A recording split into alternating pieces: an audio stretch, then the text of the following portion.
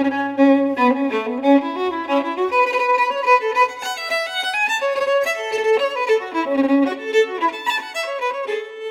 and welcome to another DBSA podcast. I'm Sarah Wendell from Smart Bitches Trashy Books, and I'm back with Erin Galloway because you guys had questions and she had answers, and that was pretty awesome. Erin and I are going to sit down and answer some of your questions by email, and then she's also going to tell us what she's reading, which you can't actually read yet, which totally sucks, and I apologize in advance, but what she's talking about sounds really cool.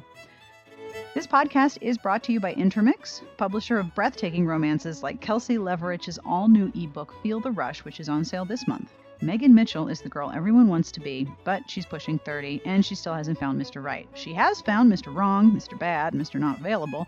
Now she's just set on Mr. Safe. But when she meets a jump master in the military, an adrenaline junkie who can't sit still, can she let her rules go?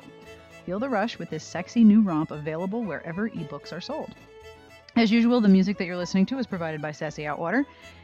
I'll have more information at the end of the podcast about who this is and what it is and where you can buy it. And now, on with the podcast.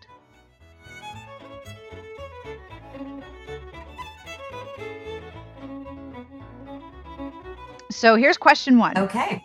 This is from Elise, who reviews for me. So she works with me reviewing mostly romantic suspense because I don't particularly like it.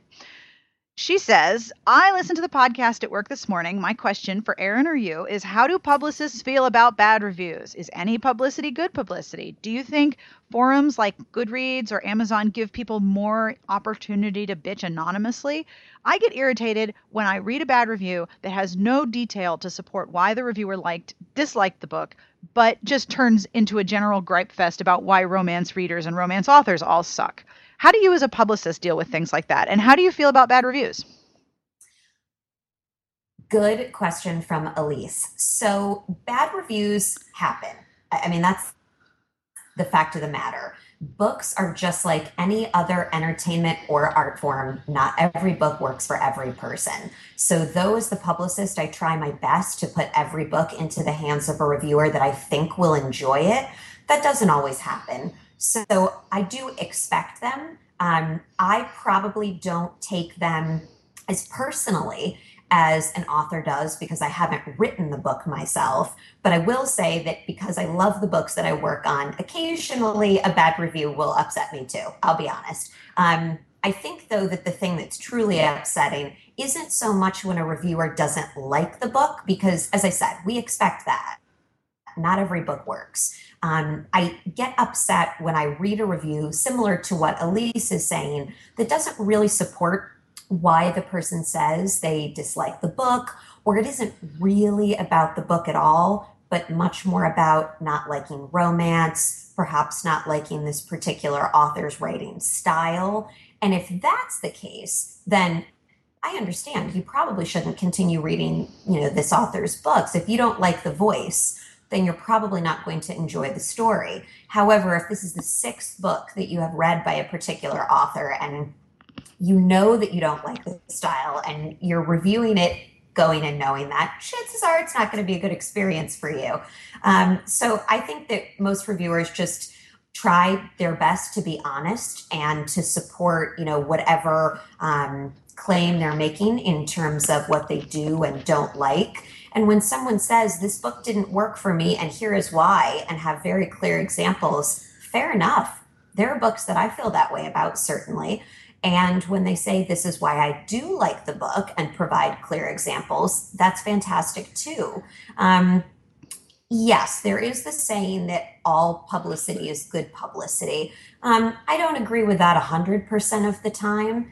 But I do think that if there is a lot of discussion around a book, that is a good thing. And sometimes a negative review doesn't turn people away necessarily from a book.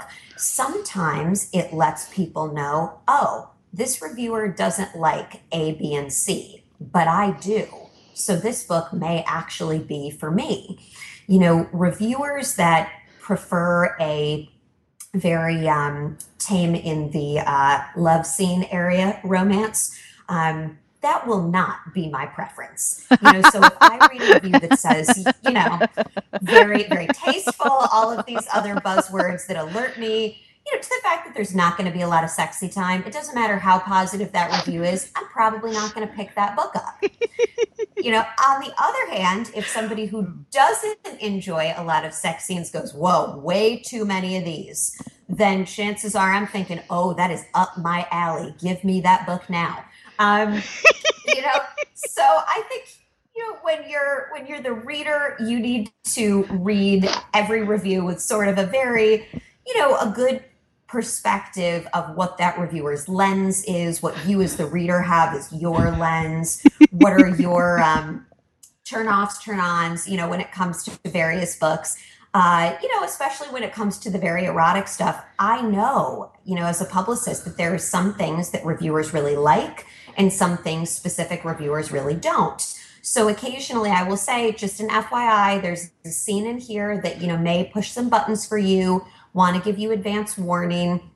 And I usually get a, hey, thanks, Erin, afterward. That scene did, trip a few things up for me, but overall, I really did enjoy the book. That'll be reflected in my review, that sort of thing. So I think we all just need to be sort of conscious of what we're looking at. But I totally agree with Elise. Anybody that just writes a gripe fest that's not exactly about the book or the writing or any real enjoyment factor, but is much more about, denigrating the genre or an author. Nobody wants to read that because it's not really what the book is about at all. And hey, who wants to read somebody's litany of complaints? Amazon and Goodreads, I think, are great forums for having book discussions. And I do believe that the majority of people on those places really do want to discuss books and chat with like-minded people. But just like the internet in general, Amazon and Goodreads can be a place for folks that are, clearly unhappy in one form or another to, just air that unhappiness. Half the time, I don't think it really has to do with books at all. I think it's just somebody that's frustrated in their day job and needs to take out that frustration in one way or another. And it just so happens that romance novels are what they take it out on that day. I don't know. I know that if I read a book that I don't like and it pisses me off, I can go on for a good 2,000-3,000 words about all the things that piss me off about a particular book. But but I try to be as specific as possible, because when I am looking for books and I see a book that has enormous numbers of like 4 or 5 stars, and then there's like a couple of 2 or 1 stars, but the 2 or 1 star reviews don't have any commentary, or Yes. or they just say I didn't like it. I'm like, okay, well, that helps me not at all. And some people use Goodreads to keep track of what they're reading, so the ratings are not for anyone else. They're actually for themselves. Like, just a reminder to myself, Right. I don't like that author. I got to give this book a 1 star, because one of the things that one of my reviewers, Amanda, was saying recently is that she keeps trying to read this one author who everyone tells her, you're going to love this author. She's just like what you want. She does all of the things that you want. And you like this author, you're going to like this one. She's like, every time I try this author's books, they don't work for me. And I keep getting them recommended to me. I actually have to keep a list of authors. These are the ones who you think might work, but don't. And so someone who's trying to use Goodreads to keep track of their own reading probably would give like a 1 or 2 star just to say, oh yeah, note to self, I don't like this one, damn it. Sure. But the reviews that don't have anything to do with the book, I think one thing that authors I wish would realize more is that when readers read reviews, they reveal as much about the reader who wrote it as they do about the book. And we can usually tell the difference and identify a reader who disliked a book for book reasons and a reader who disliked a book for reasons that also have a lot to do with themselves. And either one is fine. If you didn't like a book because this hero gave you the heebie-jeebies and really pissed you off, then okay. But another reader might not be bothered by that hero at all. That happened with me last week with a book that I really loathed, and my reviewer Elise was like, this was okay, I didn't like the hero. Meanwhile, I wished to kill the hero. I wished him to be real so that I could kill him. Like, I was so angry. What reviews, like, has there been a review or an incident with reviewers that has made you really mad, or an experience that you can talk about? And if you can't talk about it, it's totally cool. But has there been an experience with a reviewer or a review online that was really difficult for you as a publicist? I'm trying to think of a good example, and sort of on the very tame side, a review that upset me within the last couple of years is one where, this was a novel with a very strong suspense element, and the review wasn't negative, but they gave away the entire, kind of, Oh, I yeah, hate that. yeah, so you knew exactly what happened. And when you're talking about a novel with a very strong suspense element, yes, of course, it's a romance. We do know that the hero and heroine will get together. That is the point and why we're reading it. But there are lots of other wonderful things that go into a novel. It's the journey to get to that happy ever after moment. So when you know all of the steps along the way, it does take a lot of the fun out of it. So Yeah. that, as a publicist, does upset you. And of course, the author, because that's what we're hoping to provide to the reader, that wonderful journey. So in that case, I did very politely contact the reviewer and say, I'm so glad that you enjoyed the book, and it is a very positive review. However, you do sort of reveal everything in the story. Is there a way that we could maybe take a few of those things out?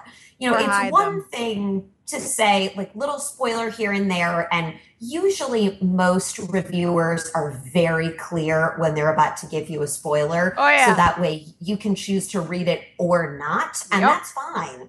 But when you don't give anybody any warning and just from start to finish kind of tell all of the major plot elements, then that's unfortunate, because some readers will go, well, there went all the mystery.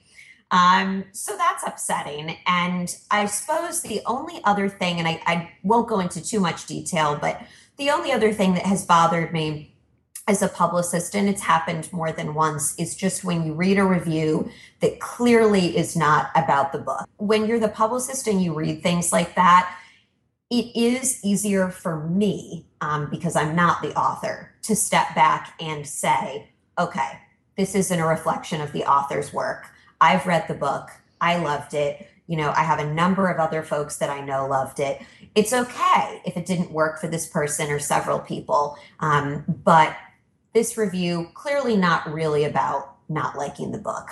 It's much more about, this reviewer. Yep. Okay, fine. So usually what I'll do is I will either, kind of say to the author, FYI, this happened, just wanted you to know. If you don't want to read it, don't even bother. But don't get hot under the collar about it. It's not worth it. It doesn't matter. You know what a great book it is. And at the end of the day, so do your readers. And that's really what matters. I think most veteran authors take the bad reviews with the good. It's just like life in general. You roll with the punches. Some things don't work for some people. That's okay. I have authors that don't read their reviews at all. I think for newer authors, it can be a little bit more of a challenge, because this is the first time that anyone other than their critique group, maybe their immediate family and friends, and their editor, has really read their book, and they're Yep. very excited to share it with the world. So I think at that time, almost any negative review that comes in is a little bit like, oh my God, this is my baby. I have, worked on this for usually years, Yep. and someone doesn't love my baby. So it's just like with a book. You don't want to hear that someone didn't love it the same way that you love it. And that's why I always advise authors early on in their career, if you find out that there is a review out there that's not positive, don't even read it. Don't read it. You don't need to see that. Don't read it. Yep. Trust me, if there is a problem with your writing, if there are plot holes, your editor has told you. Your editor has told you, I promise. Yeah, So don't just sweat it. keep working with your editor and keep honing your craft. That's what's most important, not focusing, on someone who didn't enjoy the book. Because at the end of the day, all you need to do is keep writing great books. And that's what the rest of your career is really going to be about. And that's actually the solution to really having a problem with negative reviews of your own work, is you have to write more books. Because if you speak to some of the authors who are incredibly prolific, or who have had a career where they've written 20 or 30 books, like for example, Lynn Ray Harris, who writes for Harlequin Presents, has written probably Right. 30 to 40 books. And she was talking with me at one point and said, I don't really get bothered by my reviews at this point anymore. I guess I got used to it. And I said, well, how many books have you written? And she's sitting there counting, and I'm counting some more. And I'm like, well, that would be why. Because if that reader is talking about one of your books, you actually have to think about which one it is, because there's so many of them. So the solution to not Yes. liking your reviews is to write more books, which is what you should be doing anyway, because that's what readers want. We want more books. So true. So true. Just write more. Are you ready for the next question? I'm ready. Okay, this is a fun question. This is from Tam. She says, I enjoyed listening to the podcast and wanted to suggest a question for Erin. Is there a main path for one to become a publicist, or are there numerous paths, and what overall is entailed? When I was listening to Erin describe her job, I thought, gee, my sister would love that kind of a job. She's a recent college graduate with a sociology degree, hasn't had much luck doing anything with it or much direction, and I find many careers are cloaked in mysteries. Unless you actually know someone in the field, it's hard to imagine how anyone ends up with that job. If Erin could enlighten us a little on how to get her job, that would be awesome, because seriously, her job sounds pretty nice. So how do we become Erin? How does that work? Oh, I'm happy to tell you that. So I was a communications major in college, and I had a concentration in journalism. I was very certain that I wanted to become the editor-in-chief of a daily newspaper, or perhaps a women's magazine. Well, I interned at a newspaper in college, and I hated it. Me too. Hated it. Me too. Oh my God, me too. It was very different than what I expected. And I ran my college newspaper, and I loved doing that. But of course, I loved doing that because I was in charge. I got to assign other people what to write. I was the editor-in-chief of my paper as well in college, and it was awesome because I could do whatever the hell I wanted, and really there was no advisor in charge. It was fabulous. Isn't that a great job?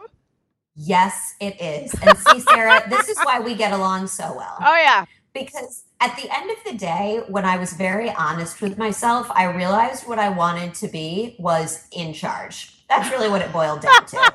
So I started thinking, maybe journalism's not for me. The only problem with that is, of the 7 grad schools I had applied to, and yes, 7 was too many, 6 of those programs were in journalism. Well, that's not going to work. Way too many. So when I was going through the whole grad school admission process, which I firmly believe, in terms of the application process part, that is just meant to weed out people that don't really want to go, because that is a very long and arduous process, even worse than college applications as far as I'm concerned. It's so true, especially in the humanities. Jeez Louise. Yes. Big nightmare for sure. Applying to grad school was like a full-time job in and of itself, senior year of college. So I was talking with one of my former professors just about, what I was going through and the application process. And he said to me, Erin, have you thought about a job in publishing? And I said, well, what exactly do you mean? And he said, working for a book publisher. And I said, well, I don't know. I mean, other people get those jobs. Like, I wouldn't be able to get that job. And he said, well, there's a master's program in publishing at Pace University. You really ought to think about it. His daughter had applied to this program and didn't wind up going, but he thought that I may be interested. So that was the 7th school that I applied to.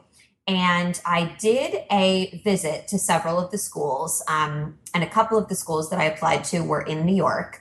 So I came down and I visited Pace here in the city and really, really loved it. It was the 7th school that I applied to, and it wound up being the only one that I actually wanted to go to.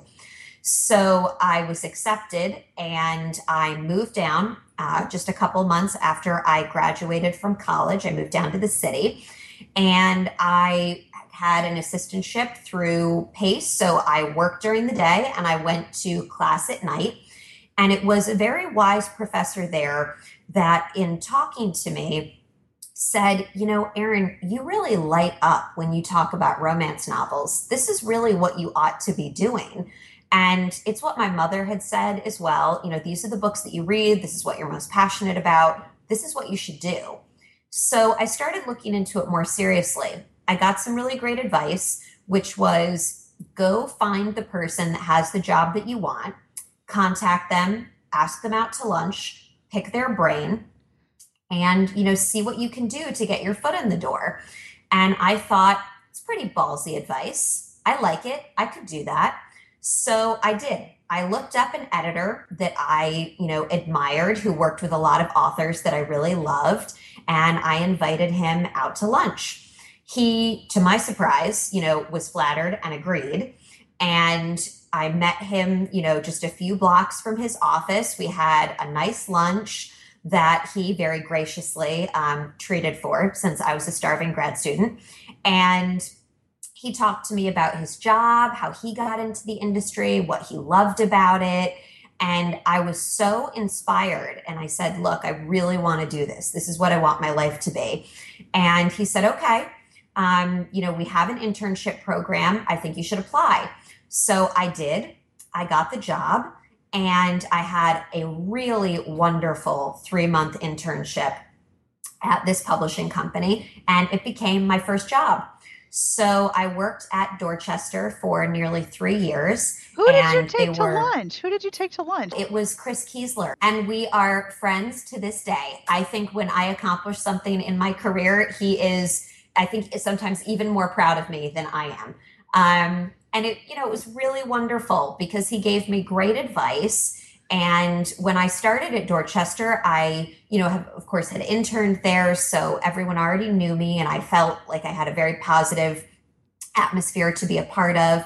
It was a really wonderful, you know, job to learn on. And, you know, I wouldn't really say that there is any one particular path to book publishing, or specifically book publicity. I do think that an education in English or communications is very typical for anyone who works in this industry, at least on the editorial or the publicity side. Right. And publicity specifically, you know, a lot of folks do graduate with marketing degrees or degrees, possibly specifically in public relations. That's certainly something that happens. It's also pretty normal now for folks to graduate from one of the, you know, I think there are like 6 or 8 week courses now that give you a certificate in publishing. There's the Denver Institute, the Radcliffe course, which I believe is now at Columbia. And then my program, which was at Pace University, and that's an actual master's, or a master, I should say, Master of Science in Publishing.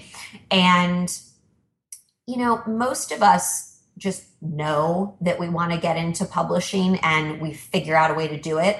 I think that that's also part of the application process, is being willing to try and take the time to, you know, reach out, ask for an informational interview.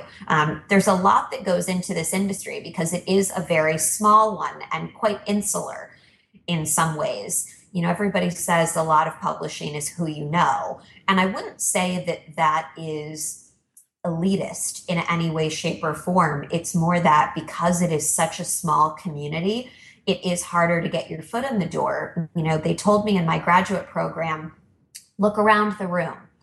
The person sitting next to you, in front of you, or behind you will one day get you a job, or you will one day get them a job. And I thought, okay, this is a little over the top, folks. Like, come on. There's a lot of people that work in publishing. And no. There's only 6 people. There are only 6 people who work in publishing, and the rest is done with mirrors. Don't try to lie to me, Erin, because I know the truth.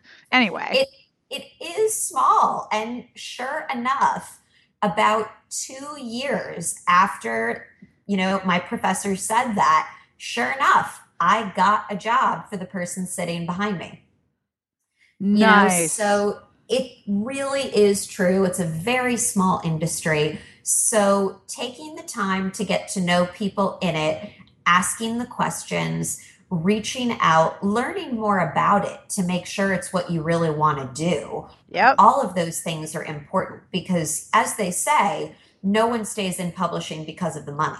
That's for Oh, sure. yes. I know you're all rolling in it. Don't lie. One of the things that I love about publishing is that I don't have to worry about having a book budget anymore. That's definitely, that was one of my greatest expenses before I got into publishing. So it is Woo! pretty incredible that I can have all the free reading that I want. But everybody that works here does it because books are the thing that they are most passionate about. Yep. You know, I mean, I say all the time that my career and my passion just happen to be one and the same. Which I is think pretty awesome. it is. It's fantastic. I think most writers feel the same way. Writing is their great passion. It's also their career. It's why Nora Roberts calls it the best job in the world. And that's why I feel like I have the best job. I do occasionally joke that if I could become a professional chocolate taster, I would leave publishing in a hot second. But I would miss the books immeasurably. So I don't think I would actually go. But if anybody wants to send me more free chocolate, they are welcome to do so. And I'm happy to give my opinion. I just think, when it comes to publishing, it's one of those things. It's a small industry. You need to know that you're definitely committed, to this as a career. You have to really want it and then go after it. Editorial is obviously the hardest thing to get into. It's one of the most visible jobs, and it's the job that most folks believe they want coming in. I certainly thought the same. I was a editorial assistant for about 4 months, and it was a wise supervisor that said to me, Erin, you may be able to continue in editorial and stay happy, but I don't think it's really where you belong. And he was right. He directed me into publicity and marketing. He did it in, a more blunt fashion, telling me that my mouth was too big to stay in editorial. He was right. He was right. And I absolutely love publicity and marketing. It's certainly where I am meant to be. And I'm really glad that he encouraged me to make that transition. He saw something in me before I had the opportunity to recognize it myself. And I think he saved me a lot of, agony later in trying to transition or figure out how to make a transition. It was just a very smooth one, honestly. Because it was at Dorchester, I got to make the transition from editorial to publicity and marketing. It was wonderful. I got to keep all of the authors that I loved working with.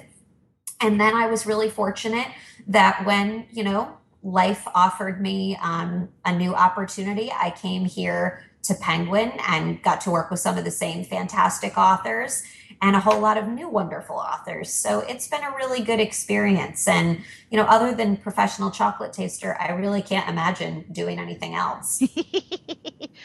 I won't put this in the podcast, but you must have been seriously upset and bummed out when Dorchester finally sank to the bottom of the ocean.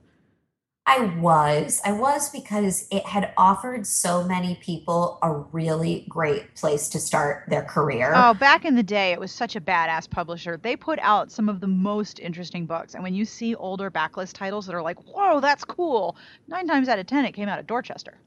It's true. We got to do so many wonderful books because we didn't have some of the same strictures that a lot of the major publishers have. It was okay if a book didn't fit into a classic category because, well, We were hell, we didn't have flexible. all that many categories. Right. We just sort of slotted things wherever we could fit them.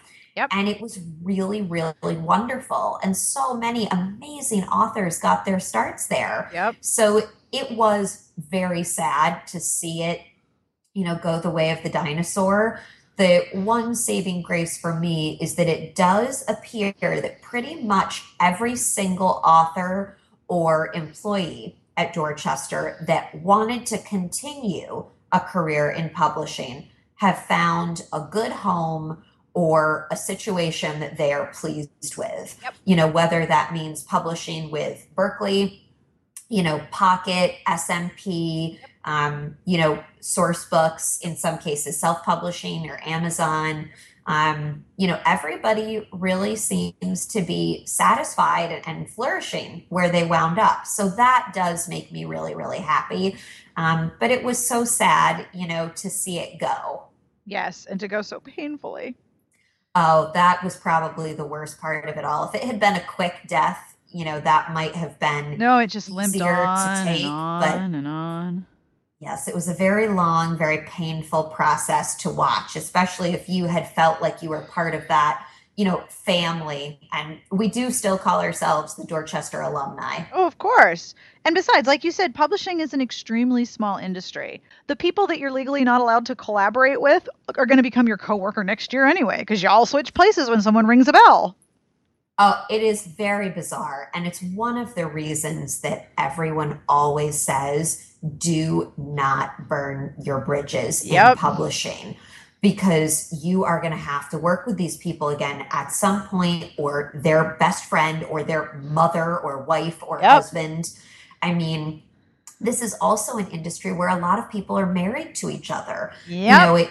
It's a long job, in terms of like, the time you arrive and the time you leave at the end of the day, you pull long hours. So it's very, it happens very easily that people within publishing marry each other, become best friends, go to each other's weddings, Yep. all of that. So if you make an enemy of someone, or you don't treat them in the way that, you should be treating them, you wind up with a situation, later on in your career that is very uncomfortable because, you acted poorly several Yep. years in the past. It's true.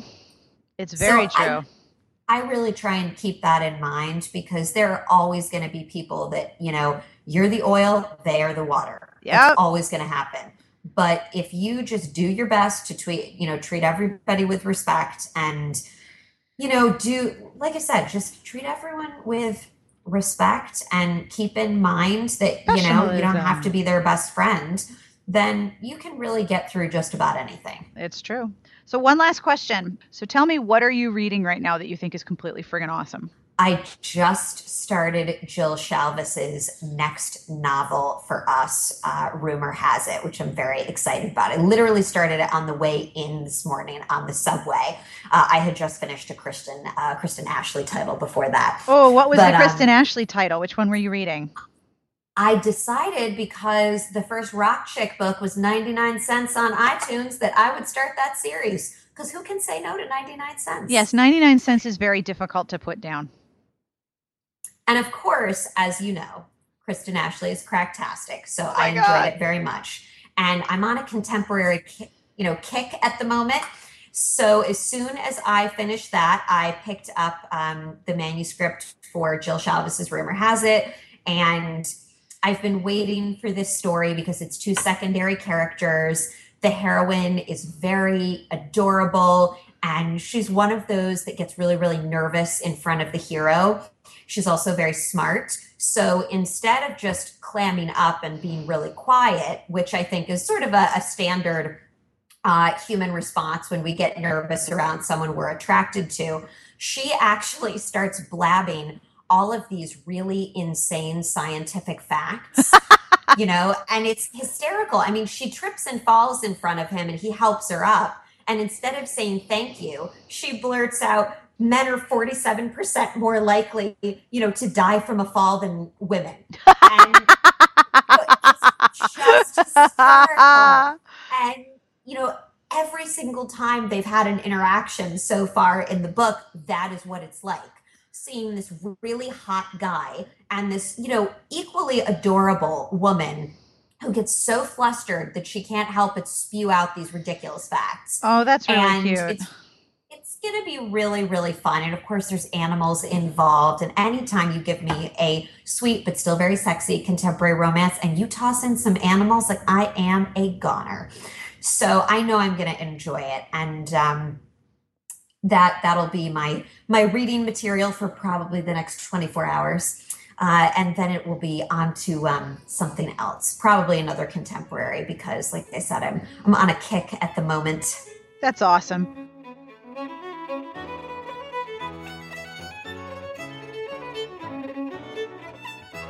And that's all for this week's podcast. Thank you for joining us. And thank you to Erin Galloway for hopping on the Skype at a very early hour of her workday to answer our questions. The music that you're listening to was provided by Sassy Outwater. This is actually Sassy herself. She is playing the violin, and this is a composition she calls Fiddler on the Loose Mix 2. And I don't know if she composed this herself just for the podcast or if this is a piece that she's worked on prior, but That's Sassy. She's playing the fiddle. And if you totally dig this and would like to have your own copy, email me and let me know, and I'll ask her if I can put it up for distribution, because it's kind of awesome, right? I mean, it would be a great ringtone to wake you up in the morning. This podcast is being brought to you by Intermix, who wants to let you know about the all-new ebook Feel the Rush from best-selling sensation Kelsey Leverich. This book is available for download on August 20th, which is very soon. This is the second book in a sexy contemporary romance series. And here's the description. Everyone likes Megan Mitchell. She can throw him back with the guys and have a spa day with the girls. She's sweet, smart, beautiful, and single. She's pushing 30 and coming to the end of her 5-year plan. And what does she have to show for it? She's done dating Mr. Wrong, Mr. Bad, and Mr. Not Available. And her new plan, find Mr. Safe. Captain Reed Porter lives for his wings. He loves the feel of the fall. He loves hovering in air at 12,000 feet and then jumping at a speed that whips his body and glides it to the ground. It's a rush. Reed isn't one to stay still for long or to get tied down. Like everything in his life, he lives for the feel of adrenaline pumping through his veins, for the slight uncertainty of his outcome, for a challenge. Megan's looking for safety, and Reed's looking for danger. He is not part of her plan, and she is a new challenge. Will Megan give Mr. Thrill a chance, even if he isn't Mr. Right? And will Reed learn that sometimes the feel of the landing is as much of a rush as the feel of the fall? Feel the Rush from Kelsey Leverich will be available for download on August 20th. And if you would like to email us, or if you have a suggestion for a future podcast or a question for Erin, you can email us at sbjpodcast@gmail.com. That's S for Sarah, B for bitches, J for Jane, @gmail.com. And seriously, we love email. We love it when you send us some. You can also call and leave a message at our Google Voice number, which is 1-201-371-DBSA. Don't forget to leave your name and where you're calling from so we can include your message in a future podcast. As you are listening to this, I am on my way to Australia. You know, like you do. I'm going to be one of the honored guests at the Romance Writers of Australia annual conference in Fremantle, which is in Western Australia, a place I never really thought I would go to in my life, and I'm not ever sure I'll go again, but while I'm there, I'm going to love it, because surfing and also Australia. I'm going to be speaking about various topics, and I'm going to try to grab as many Australians as I can to do interviews, including Kat from Book Thingo, who you've heard from before, and maybe even I'll tie down Julia Quinn, because she is the honored guest and the keynote speaker. After that, I am going to be part of the Brisbane Writers Festival and the Melbourne Writers Festival, so I'll be wandering around Australia for about a month, and if I can find any Australians and stick a microphone in their faces, I will do that. Romance is a slightly different genre in Australia. There's a lot of overlap and similarity, but the way that it's packaged and the way that it's sold, and holy crap, the price that it's sold at, is always a little bit shocking to me, and I'm always fascinated by the difference in romance readers here and there. Plus, they have their own association. The Australian Romance Readers Association is an organization that sponsors the book signing at the RWA, that would be Romance Writers of Australia conference, and they have other events throughout the year, which I think is kind of cool. Maybe we need one of those in the States. What do you think?